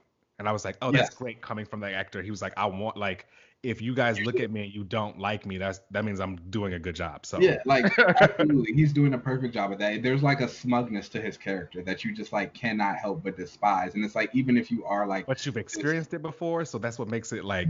Yeah, it's just like, and so it's like I don't know if you've ever had like a conversation with a man. And I mean, Fortunately. when I say have a conversation with a man, I mean just like really listen to what a man has said, and you'll like realize how much ego and like competition and smugness is really there, and how it's just kind of like haughty and like holier than thou. It's like I'm better than you. And it's just like, why do you think any of that? And then it's like, how dare you actually have the audacity to believe it so that you can talk to me like this? Exactly. Where did it come from?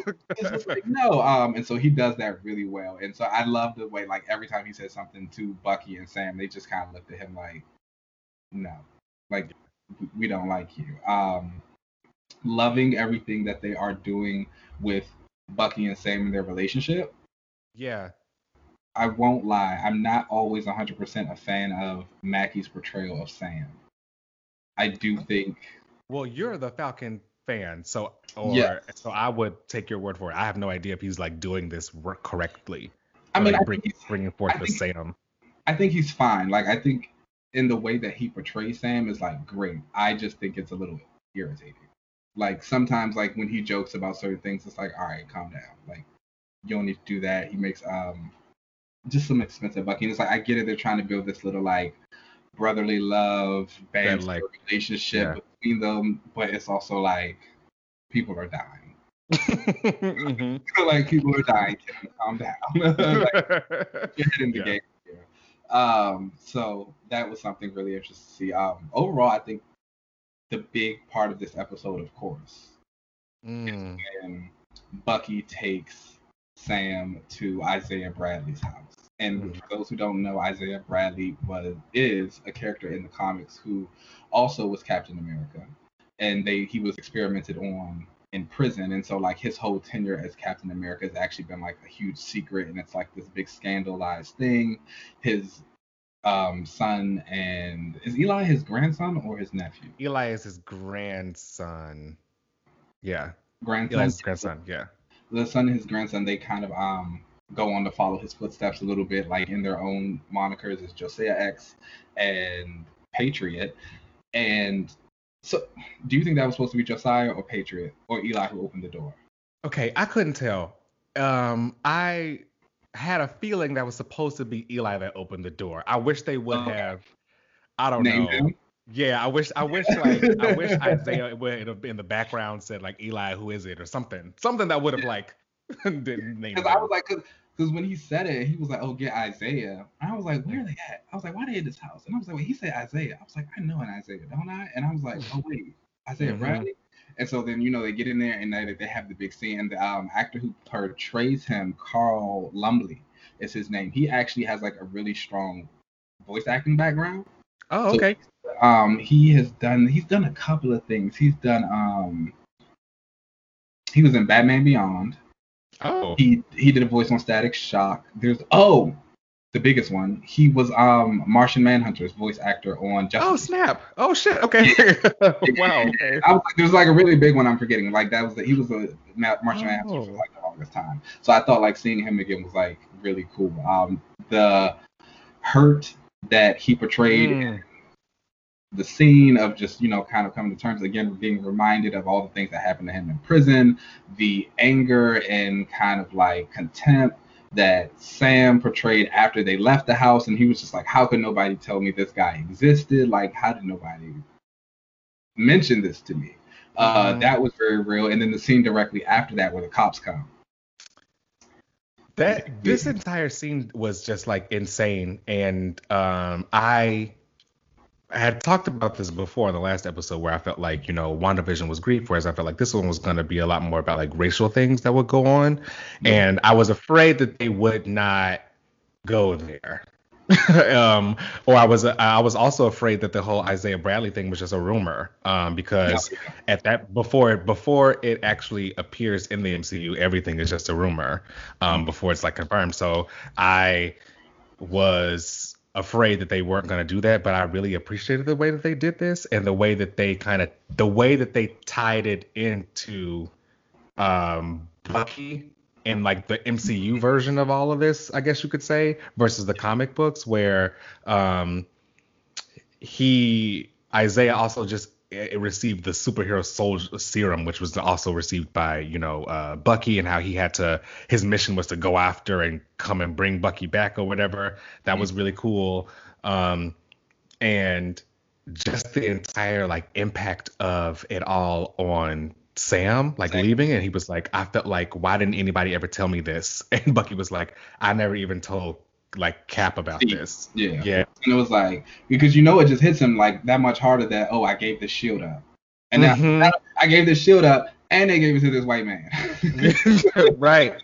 And then when they're getting ready to go into their cars and they get pulled over by these police officers, I am always like weary of those kind of scenes because of like the emotions and everything that they kind of bring back. And they also aren't always done well. Sometimes they're very heavy-handed in a lot of these like very police brutality kind of moments that appear in shows and stuff. But for me in this one, it felt more authentic and it fit their whole like universe or whatever, because like the cop pulling them over and they've got like all the smoke for Sam and none for Bucky. Is he bothering you? Bucky. It's right. That was wild. I was like, is he bothering you? Is he bothering you? As if not only as if like Sam should be the one bothering Bucky. Sam is Falcon.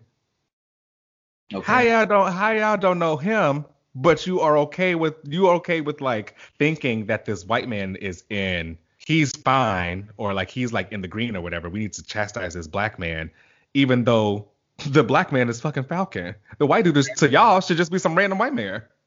Okay. And it was like, and I love the fact that when the other cop like reminded him, he was like, even when Bucky said it, he was like, do you know who this is? And the cop reminded him, was like, that's Sam Wilson, the Falcon. The guy was just like, sorry, I didn't realize who you were. And it's just like, even if you did realize who he was, why were you like, what was the point? Why was he the one who you had to come and get the smoke with? If he wasn't Sam Wilson, the Falcon, and he was just like some random guy, you still shouldn't be bumping up on him with this. Exactly. Then what would you have done? I would have had to make sure that this white man next to me gave you the okay that I actually exist. That's wild. Yeah. So I thought that was like really. I won't lie. I like tense stuff a little bit. Mm-hmm. I think that's a little bit of PTSD just from life now.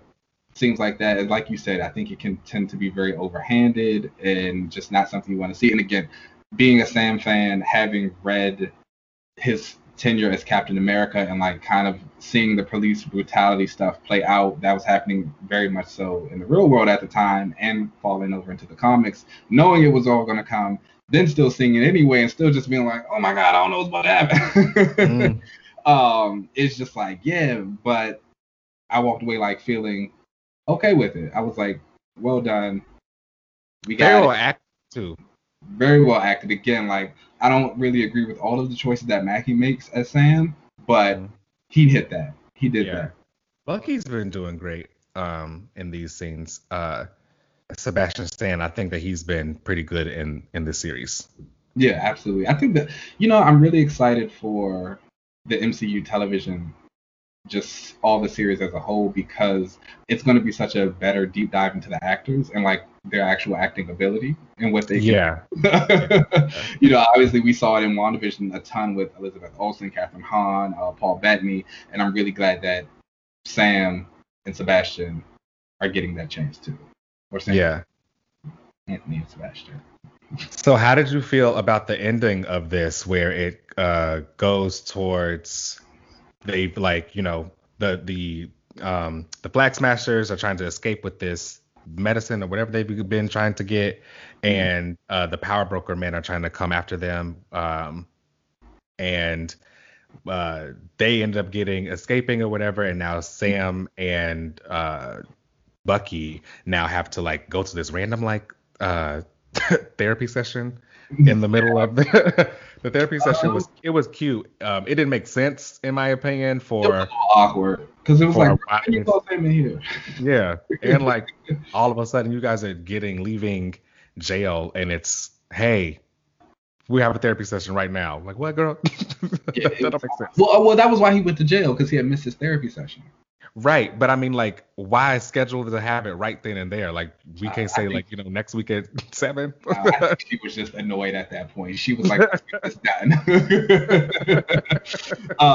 But no, I like the therapy session. I liked it more for Bucky than I did for Sam.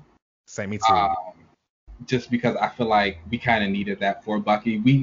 We can already assume and figure out why Sam is upset, what's kind of going through his mind, especially for like someone like you and I. We are black men, like we understand it already. Yeah.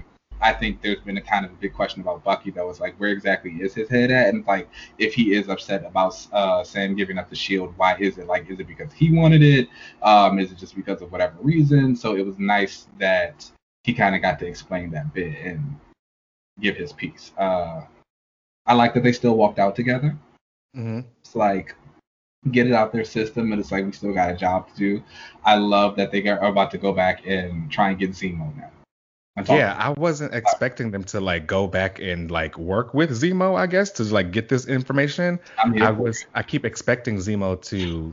I thought he was going to be the antagonist for this whole show, but who knows? Maybe he ends up joining with them. I don't see that happening. What do you think is going to happen with Zemo? I mean, I'm pretty sure that like they'll go to him for some type of information. They'll work with him in some form or fashion. But it's Zemo. He like hates them. He's going to either try and turn on them some type of way. I do hope that he gets free, so that way we can like free him up for the MCU in the future. Zemo is probably one of my favorite MCU villains. Oh, okay. Yeah, like I think he was like extremely well done in the movie. The character arc, I'm super excited to see him again. I like the actor who plays him. Like, yeah, I'm all about it. Mm-hmm. I need Zemo because I need Wonder Man. Oh, it's like so weird to me how Wonder Man has all these connections. Yeah, it's like all these connections, but like he is nowhere to be found. Exactly, but like, he's nowhere. And I know that is like so annoying for you. It's so annoying. Like I cannot imagine. I can't, because like even with a lot of my favorite characters, we've talked about how like the MCU we were kind of like just along for the ride before. Mm-hmm. Most of mine are like starting to pop up. Right. Sam's got his series. Echo's coming. Yelena's gonna be showing up soon. I don't know. She-Hulk is coming. Moon Knight's coming. I'm getting Jane Foster Thor. Sif's coming back. Like, this is my era. Yeah, this is your era. Meanwhile, I'm like, hello, give me something. Throw me some kind of bone. Yeah. So I don't know. Maybe this is it. Maybe this is the time. I'm not getting my hopes up. I'm not theorizing nothing. Uh-uh. Well, if Wonder Man were to kind of like show up, would you be okay with him in this setting of like the cat world with the street heroes? Yeah, because he would end up being like the superpowered one amongst the rest of them. Okay. All right. And that would give him the reason probably they say like, oh, you can't use your powers too much because you end up destroying everybody down here. So We love to save a budget. yes, a budget. Save on a budget. I'm telling you. So like, I think that's also like why my characters are thriving right now because I like a lot of street heroes, and it's like you don't need a budget for that. They're not doing nothing. And when they do get a lot of budget, they end up stuck with like this show because I will say that action scene with the flying scenes of all of Falcon is like they're really well done. He's really. You can tell like Mackie is a lot more comfortable on the wires and stuff too. Like Definitely. he flows. He's playing for real. Yeah, it's so good to see the fight on the truck with the flag smashers. I was embarrassed. I won't lie. Like I know Steve was rolling around in his grave. Yeah, And that's on like everybody. That was on like Sam. That was on Bucky. That was on U.S. Agent. That was on Battlestar. Like y'all got knocked They out. won throwing. Like I was embarrassed. That was embarrassed. I did like the move though, where the girl when she kicked Battlestar off the truck and U.S. Agent kind of threw the shield to catch him. Yeah, that was slick. That was slick. That was a hot move. Really Yeah. into that. Again, action. I'm loving it for this series. Mhm. I know this was only 6 episodes, so do you feel like it's moving quick, or do you feel like it's at a fine pace? I think it's moving. I think it's moving quickly anyway. But the pace is fine. So yeah, I think it's a little bit of both of those. I do think that I either would have preferred like I don't know a movie for these two versus a show. I don't know if I would. I don't know if I need 6 episodes of this type of storytelling versus if I would have gotten this all in one sitting. Mhm. In like a 2.5 hour movie. But like I said, I'm still enjoying the ride. They're kicking ass and stuff. That's fine. I think I get what you're saying about having the movie and the show. I think I prefer this as a show just because I don't think a lot of the deep dives that we're going to get into Sam's character with like his family and stuff. I don't think Right, we that's got that in the true. show. Yeah.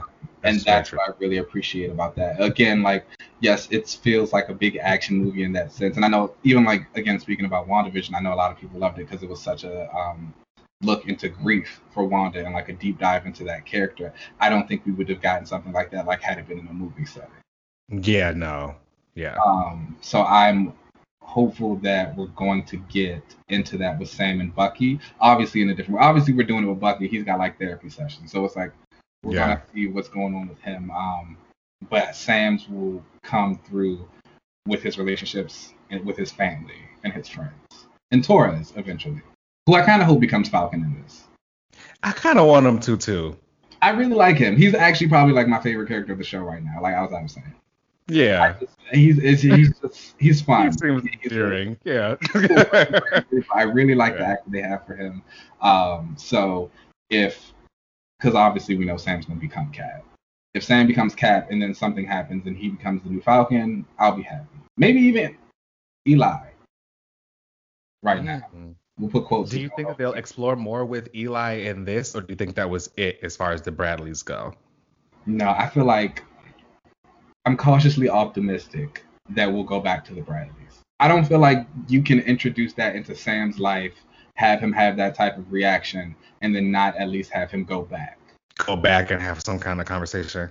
Yeah, I feel like it would be a disservice to his character. I agree. Truthfully. Yeah. They need to have some kind of longer conversation. Yeah, absolutely. Just like even if he just sees him in the suit to be like, hey, I'm like everybody thinks I might be carrying on Sam's legacy, but like also know that I'm carrying on yours as well. Mm-hmm. I rest on your shoulders. Yeah, you know what I'm saying? Like, I think that moment definitely needs to happen. Mm. Yeah, I definitely need more of that. But I'm in. I'm definitely in. I'm into it. I'm into I'm it. excited for the like the whatever they do at the big finale or whatever. I bet that fight scene is gonna give. So I'm in. I'm like, so I don't know. I'm really into like musical scores as well. Okay. So it's like I have like so many on my phone that I like listen to when I'm in the gym and stuff like that. And I've just been anticipating the musical score that's going to play during that big final bombastic fight. Yeah. It's going on my gym playlist for sure. I wonder, do you think Ducky, do you think Bucky is gonna die? Oh my god, so I was thinking that. Like I had that moment because I was kind of thinking, I was like, so, because I guess my thing was, after this, what else are you going to do with Bucky? Right. It's kind of like, okay, like, if Sam's going to be Cap, are you going to, like, he's already the Winter Soldier, he's had his White Wolf moment. They're kind of like, I guess, putting his character in an arc where he'll finally be at peace. So it's like, do you kill him also when he has peace, or do you just let him go off and do whatever he wants to do? Yeah, because especially if he's making a whole case about how he doesn't want to be like the fighter and the killer anymore, it's just kind of like, all right, stop fighting and killing. Right. It's just like, okay, I guess you got to be done there. It's either like he retires or he dies. Interesting. Yeah, I don't know what they're gonna. I think they may end up killing them off. Just like, yeah, I mean, and then like I think again when you think about it, a lot of the characters who Bucky is close with are dead. Yeah. He even said it in the show, like, and it's like I only had one friend and he gone. So like you can't do his relationship with Natasha because she's dead. She's dead. Yeah. That would have been nice to see on screen though. It would have. I'm actually kind of upset with. Yeah. Like just like a moment. Mm-hmm. Maybe I need to rewatch Winter Soldier. Maybe there was like something I can pull. Did they look at each other? The fight of them fighting against each other was nice, and that one moment where she was like, "You could at least remember me," was kind of in my own head. It was like maybe a reflection of that relationship, but really it was just the fact that like he had actually tried to kill her before. Right, just like no, you can have the decency. No, I agree with that. That's one relationship that I really would have liked to see. Like, but no, we got Hulk and Widow instead. We try to ignore that. Getting real low. That was a choice. But overall, still very much enjoying the show. Still very much invested. Still very much loving all the characters. You know me, I try not to theorize too much because I don't want to get myself too excited about things to be let down. And I just want to, especially with the MCU, I feel like you said, everything in the MCU is a rumor or a theory until it actually happens. Exactly. But I'm still excited to see how this. I'm really excited to see how Zemo kind of like turns things around for me, and like what he brings to the dynamic of these two guys who are like very heartbroken in two completely different ways, and Zemo who is all about breaking down heroes. So it seems like we're creating them. Creating. Hey. I would not be mad at it. Okay. All right, so so that brings us to the end of the show. You can find us now online at Another Relaunch. On Twitter, you can find us also on YouTube now. Check us out at Another Relaunch on there. You can email us any of your own questions at anotherrelaunch@gmail.com. You can find me at UncannyLZ on pretty much most social media platforms. Keenan, where can they find you? You guys can find me at Keenan Lance. So you know there's a little underscore at the end. I'm going to do the little Oprah thing. All